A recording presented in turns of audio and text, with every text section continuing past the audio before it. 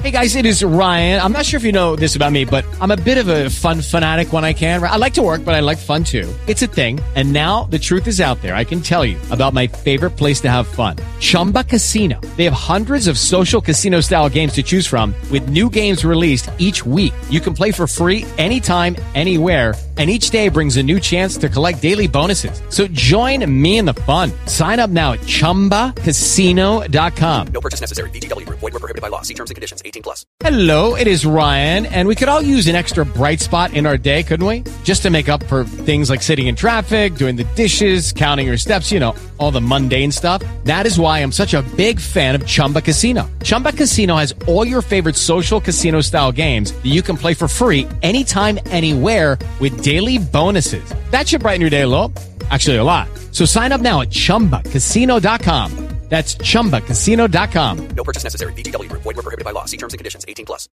Everything's getting more expensive these days. Gas, rent, and even your music. While other music services keep jacking up their prices, Live One is letting you lock in the best music membership at the best price. Live One Plus is just $3.99 per month. Get all your favorite music ad-free, along with unlimited skips and maximum audio quality. Beat inflation with the best deal in music at just $3.99 per month. Visit liveone.com/bestmusic to get Live One Plus now. This Christmas, feel joy, gift joy, and send them joy with the perfect gift at Arnott's. Explore an endless array of gifting that will bring joy to everyone on your list. Shop Irish at the Christmas market. Support emerging new businesses with Pitch 22. Or find something extra special from one of our world-class brands. Shop in-store and online at arnotts.ie. Boston was one of the first major cities founded by settlers from Europe. The area was extremely active during the American Revolution, being the location of the Boston Massacre, the Boston Tea Party, the Battle of Bunker Hill, and the Siege of Boston. Its citizens' propensity to rally together and fight against a perceived injustice was key in beating the British. That spirit has remained in the city and shows strongly in many stories, like the one you're about to hear. Dzhokhar and Tamerlan Tsarnaev moved to the United States as refugees to escape violence, but after making mistakes that ruined their own futures, they decided that the Western world needed to be punished. This is Monsters.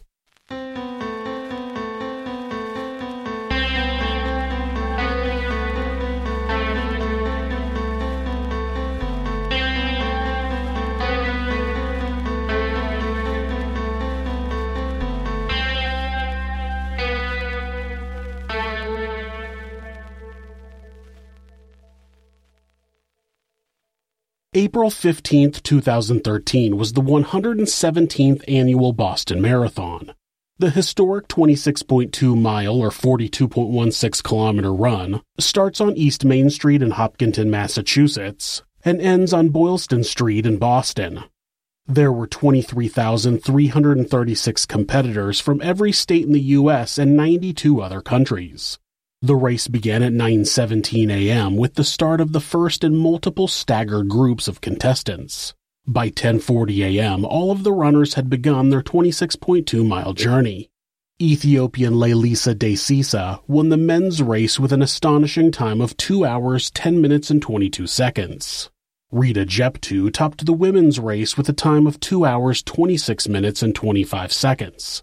For the next few hours, people from all over the world continued to make their way across the finish line.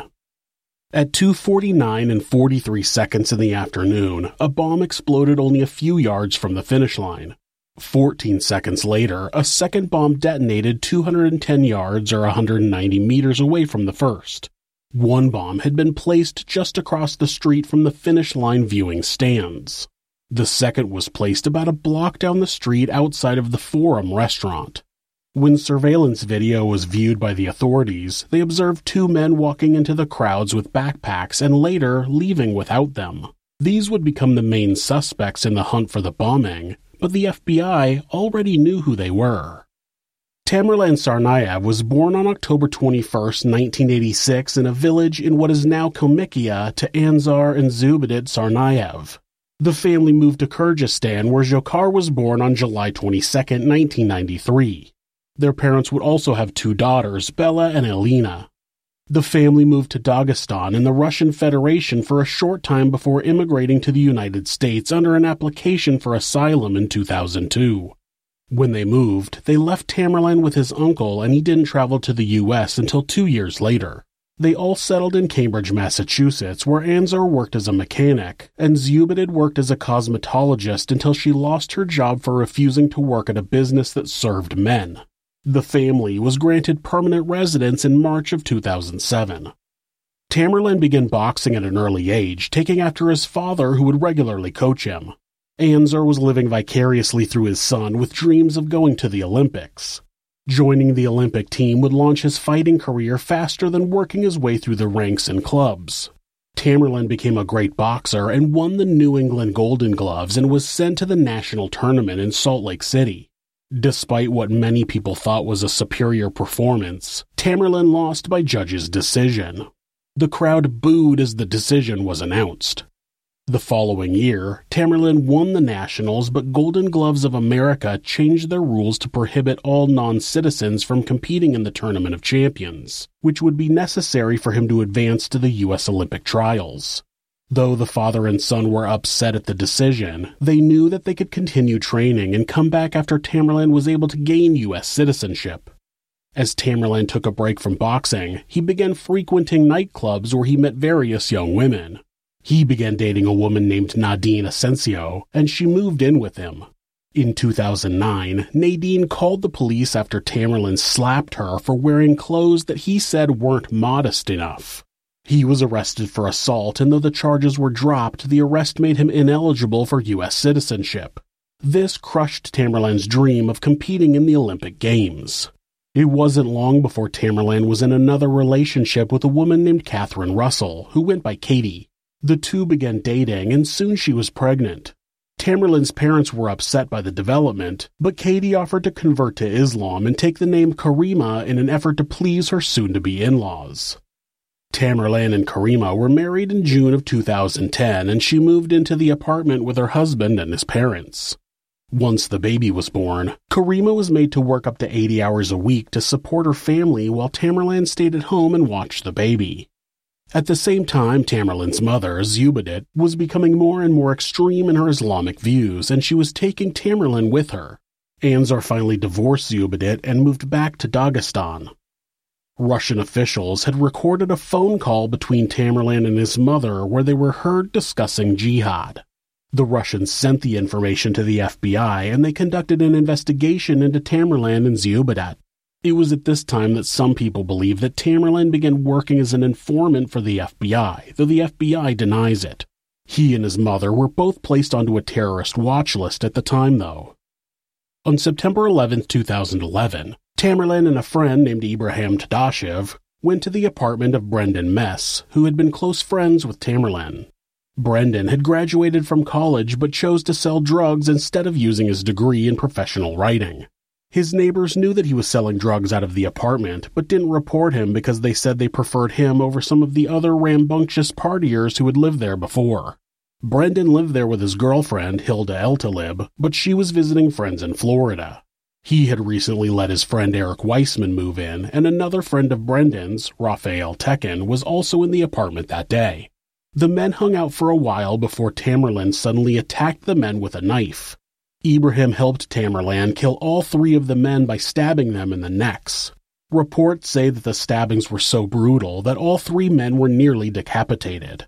Then they put each body in a different room and sprinkled marijuana all over them. They left $5,000 in cash out in sight, showing that the attack wasn't about robbery. Hilda returned from her trip the following day and found the bodies in her apartment. Police investigated but brushed it off as being drug-related and didn't immediately come up with any suspects. The fact that Tamerlan didn't attend his friend's funeral caused suspicion within the community. The night of the murders, Ibrahim left town for Florida. Despite people telling the police to look at Tamerlan for the murders, nobody was ever charged. In January of 2012, Tamerlan traveled to Russia claiming his trip was to renew his Russian passport. While there, he visited family, but it was later revealed that though he arrived in Russia in January, he didn't arrive in Dagestan until March. Some say that during this time, Tamerlan was getting trained and becoming radicalized. He is said to have met with many radical leaders while in the area. He didn't return to the U.S. until July 17th, and by then he had grown a long beard, and some of his family members said that he had become an extremist. He became known for his outbursts when the imam of his mosque would allow members to celebrate American holidays. He was eventually asked to leave at least one mosque. Then Tamerlan started a YouTube channel posting messages of jihad against the West. You know, the same place that he had moved to for asylum when his life was being threatened. That same place where he married a Western woman and lived off of her hard work. How dare they rescue him and let him be a freeloader? Tamerlan began reading the online magazine Inspire, which was an al-Qaeda-produced publication out of Yemen. It would encourage its readers to carry out attacks on the West by setting forest fires and building homemade bombs. The first issue of the magazine contained an article titled, "How to Make a Bomb Out of the Kitchen of Your Mom." Horrifying yet catchy. The article gives step-by-step instructions on how to make a bomb out of a pressure cooker. By now, Tamerlan's mother had returned to Russia, claiming that she was going to care for a sick relative, but most people believe she was running away from a shoplifting charge. Without another radical believer in the apartment, Tamerlan began using his younger brother, Dzhokhar, to vent his frustrations with the Western world. Dzhokhar immigrated to the United States with his family when he was only 8 years old, so the transition might have been easier for him than his brother, who was already 17 when he finally joined them. Growing up, Dzhokhar wasn't as outgoing with his religion as his brother. He was athletic in high school, acting as the captain of the wrestling team. He enrolled at the University of Massachusetts Dartmouth in 2011 and started majoring in marine biology, but eventually switched to nursing. At college, Dzhokhar's friends said he was popular and likable, and like many young adults, became a frequent pot smoker. One of the secrets he kept from his brother was that he made money by selling pot at school. He was reported to have been making about $1,000 a week and generally used it on partying. Dzhokhar became a naturalized citizen of the United States on September 11, 2012. He passed a U.S. civics and English test, was interviewed by the FBI, and passed a background check, something that was easy since Dzhokhar had never been in trouble with the law. Then he raised his right hand and swore to defend the U.S. against all threats, foreign and domestic. Dzhokhar looked up to his older brother his entire life, so when he began reading the Quran with him in 2012, he was easily sold on Tamerlan's extreme ideas. Not long after Dzhokhar swore an oath to the country, the brothers began planning an attack on U.S. soil. They used information gathered from extremist websites and began experimenting with bombs in their Cambridge apartment. In February of 2013, Tamerlan drove to New Hampshire, where fireworks are legal, and purchased a large amount of fireworks shells. Each shell had 2 different types of explosive powder in them. The brothers would spend countless hours researching and making sure their weapons would work according to plan. By April 15th, Tamerlan had shaved off his beard in an effort to blend in with a crowd. He wore a white t-shirt, a dark coat, and a black baseball cap, making him look like anyone else watching the marathon that day. Dzhokhar wore a dark t-shirt, a beige hoodie, and a white baseball cap, looking just as much the part of a regular Bostonian as his brother. They both grabbed heavy backpacks and set off to their destination. We'll be right back. Are you looking for a place to get all of your vitamins in one convenient package? Care of might be right for you. Dedicating even a few minutes to yourself each day can go a long way, and Care of is here to support however you spend your you time. Take a short, in-depth quiz about your health goals and lifestyle and get personally tailored recommendations based on your answers. You can stick with what Care of recommends or change up your pack at any time. Care of's products are made from good-for-you, clean ingredients that are backed by the latest science and research, so you can feel good about what you're putting in your body. I'm trying to stay heart healthy, so Care of recommended omega-3 fatty acids in the form of fish oil. And of course, living in the Pacific Northwest, a vitamin D supplement will help with my mood. A 30-day supply is delivered right to my door in convenient daily packs. For 50% off your first Care of order, go to takecareof.com and enter the promo code ThisIsMonsters50. That's takecareof.com and enter promo code ThisIsMonsters50 for 50% off your first Care of order. At 2:49 and 43 seconds on April 15, 2013, The first bomb exploded and killed 29-year-old Crystal Campbell, a restaurant manager from Medford, Massachusetts. It injured countless more when shrapnel tore through people's legs and arms. In an instant, the road beneath the marathon runners was covered in blood. The time felt like an eternity, but only 14 seconds later, the second bomb exploded. It killed 23-year-old Lu Lingzi, a Boston University graduate student from Shenyang, China. It also killed 8-year-old Martin Richard, a local Boston resident who had the day off from school and had been happily eating ice cream while cheering on the runners. Martin's sister, Jane Richard, lost her left leg below the knee, and his mother, Denise Richard, had taken shrapnel in her right eye. Some newspapers reported that she had brain damage, but that report was false. The shrapnel had damaged her optic nerve, but hadn't done any damage to her brain. It was fortunate that Dzhokhar wasn't good at picking bomb locations. He placed his backpack near a family, thinking they would make the perfect target, but on the other side of the bag was a metal postal mailbox that would end up shielding many people from the blast and its intentionally placed shrapnel. If he had put the bag somewhere else, there would likely have been more injuries and casualties. 264 people were injured between the two blasts. Most of the injuries were shrapnel wounds to the lower legs, indicating that the bombs had been on the ground when they detonated. 16 people lost a limb either directly due to the blast or from surgical amputation. 3 people lost multiple limbs. Parts of the bomb were collected, and it was determined that each bomb was made from a 6-liter pressure cooker filled with nails, ball bearings, zippers, and black powder. They were placed into black nylon backpacks and left on the marathon route where the brothers thought they would do the most damage. The bombs were triggered by remote controls for toy cars. Quickly after the attack, police arrested a Saudi man who they said looked suspicious. They interviewed him and searched his house, but he wasn't connected to the attack. While the authorities were working to identify the bombers, the internet was trying to solve the case on their own. One of the people who was identified by internet sleuths was 22-year-old Sunil Tripathi, who went by Sunny. People found it suspicious that Sunny had been missing since the middle of March and believed it must be because he had been hiding out while planning the bombing and then fled after it was carried out.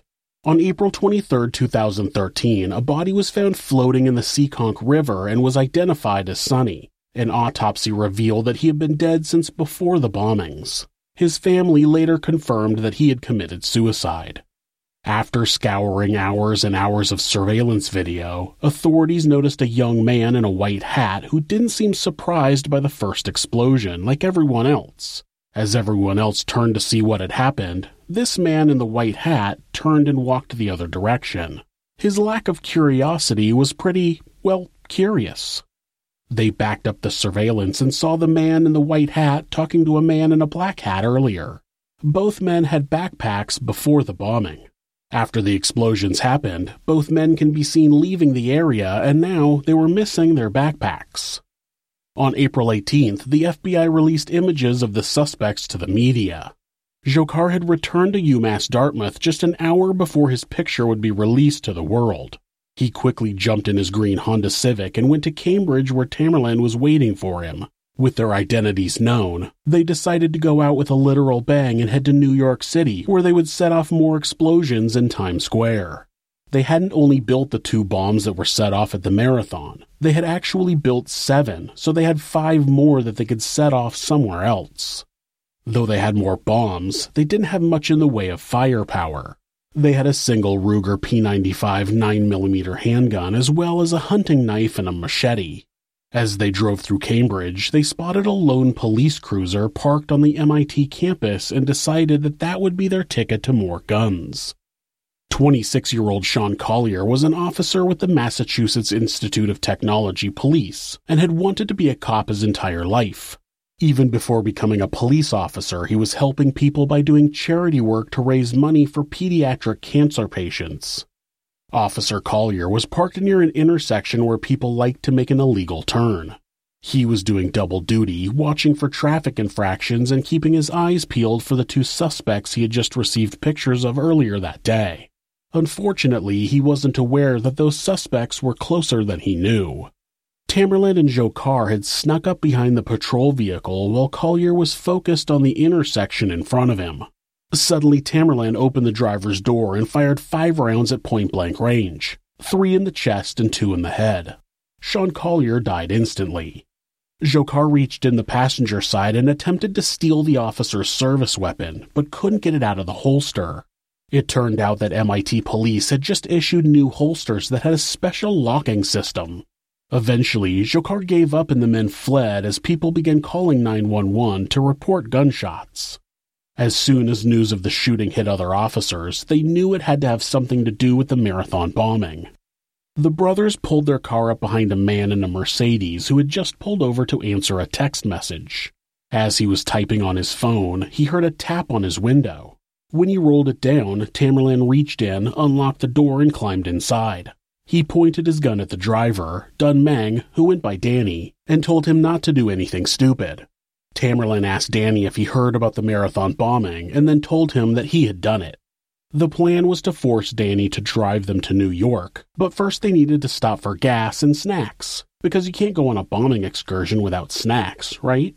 While there, Danny managed to escape and run into the gas station. The attendant let him hide in the back while he gave him a phone so he could call 911. The call went out over the radio, and Watertown police officer Joe Reynolds realized that the stolen Mercedes was coming his way. He made a U-turn as they passed, and just after turning a corner, the car stopped and Tamerlan got out and began firing at the police cruiser. Officer Reynolds threw it into reverse and sped backwards, almost hitting another cruiser that was arriving as backup. In that cruiser, Sergeant John McClellan headed straight toward the shooter, taking 1 bullet in the middle of the windshield.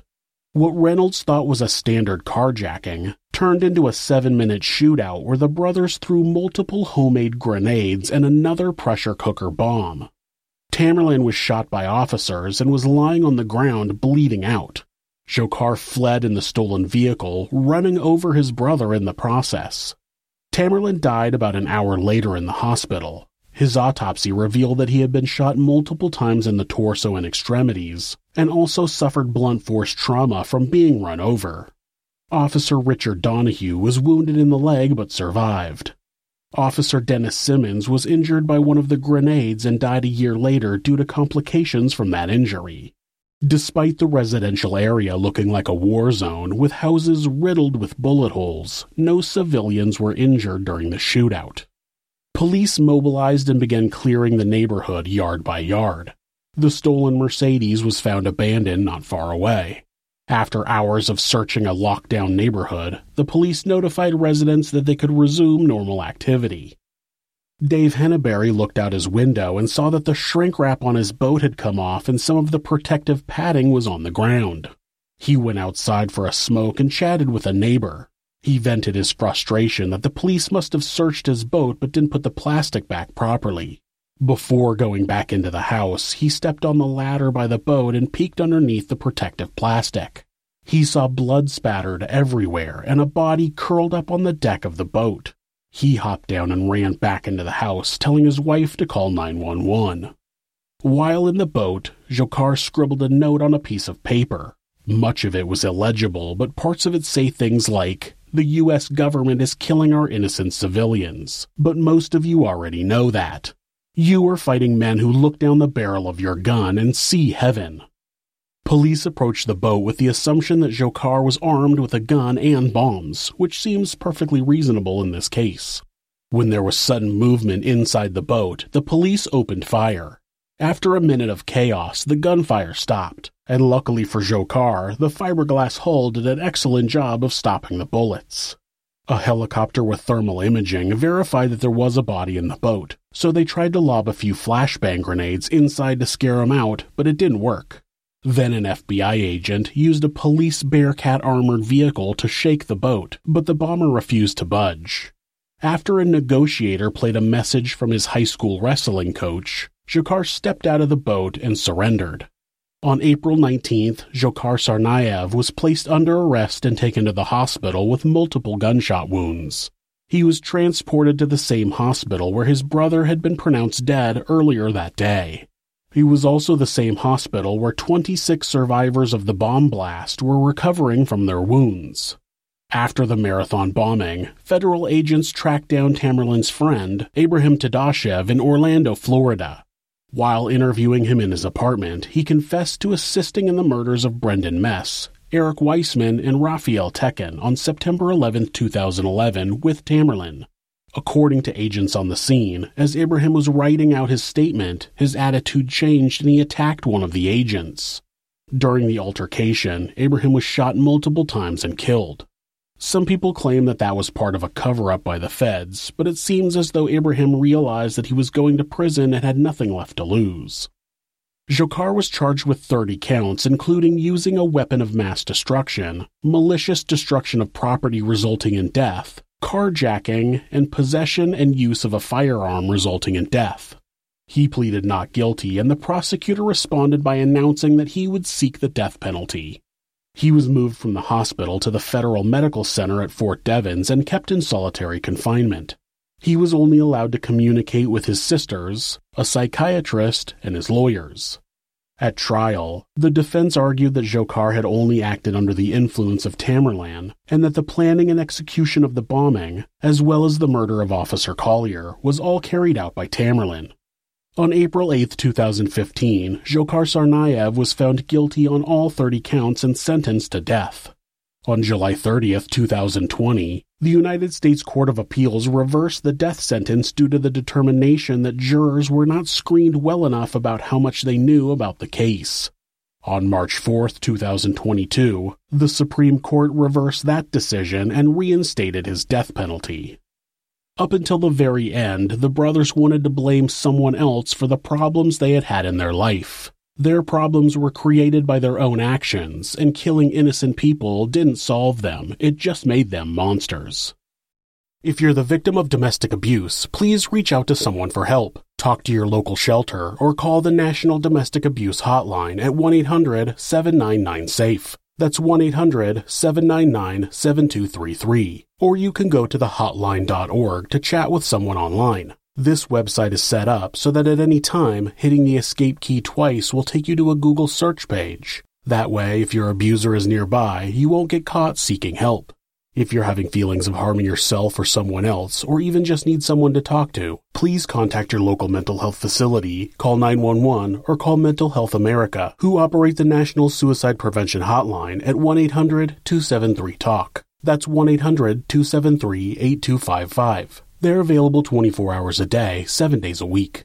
Thanks so much for letting me tell you this story. If you enjoyed it, subscribe on whatever platform you're on, hit like, rate us, or leave us a comment. You can also check out our other show, Somewhere Sinister, on YouTube or anywhere you listen to podcasts. If you'd like to support the show, check out our new merch at Teespring. The link is in the description. Thanks again, and be safe. No. Good boy. Keep your hat on, pet. Why? We're playing dinner at the North Pole, remember? So we need to wear our big warm coats inside. When it comes to food or heat, many families will face impossible choices this Christmas. Please support the St. Vincent de Paul annual appeal. Donate locally or at svp.ie. Thank you. Life's full of things we can't depend on. Like the Irish weather, predictably unpredictable. When you're cutting it fine, but the tractor in front is out for the day. No winner of this week's you-know-what. So much for Lucky 7. But some things you can depend on. Like in home heating. Emo, Jones Oil and Campus Oil are now Certa, delivering the same warmth to your home now and into the future. For home heating you can depend on, see CertaIreland.ie. This Christmas, feel joy, gift joy and send them joy with the perfect gift at Arnott's. Explore an endless array of gifting that will bring joy to everyone on your list. Shop Irish at the Christmas market. Support emerging new businesses with Pitch 22. Or find something extra special from one of our world-class brands. Shop in-store and online at arnotts.ie. Innova Insurance is now Gallagher. Gallagher is Ireland's new name in insurance and financial planning. We are proud to become part of a global brand with an Irish family heritage. If your car, van or house insurance is due for renewal, call Gallagher for a quote today on 0818 222 400. Arthur J. Gallagher, Insurance Brokers Ireland Limited, trading as Gallagher and Polsky Quote, is regulated by the Central Bank of Ireland.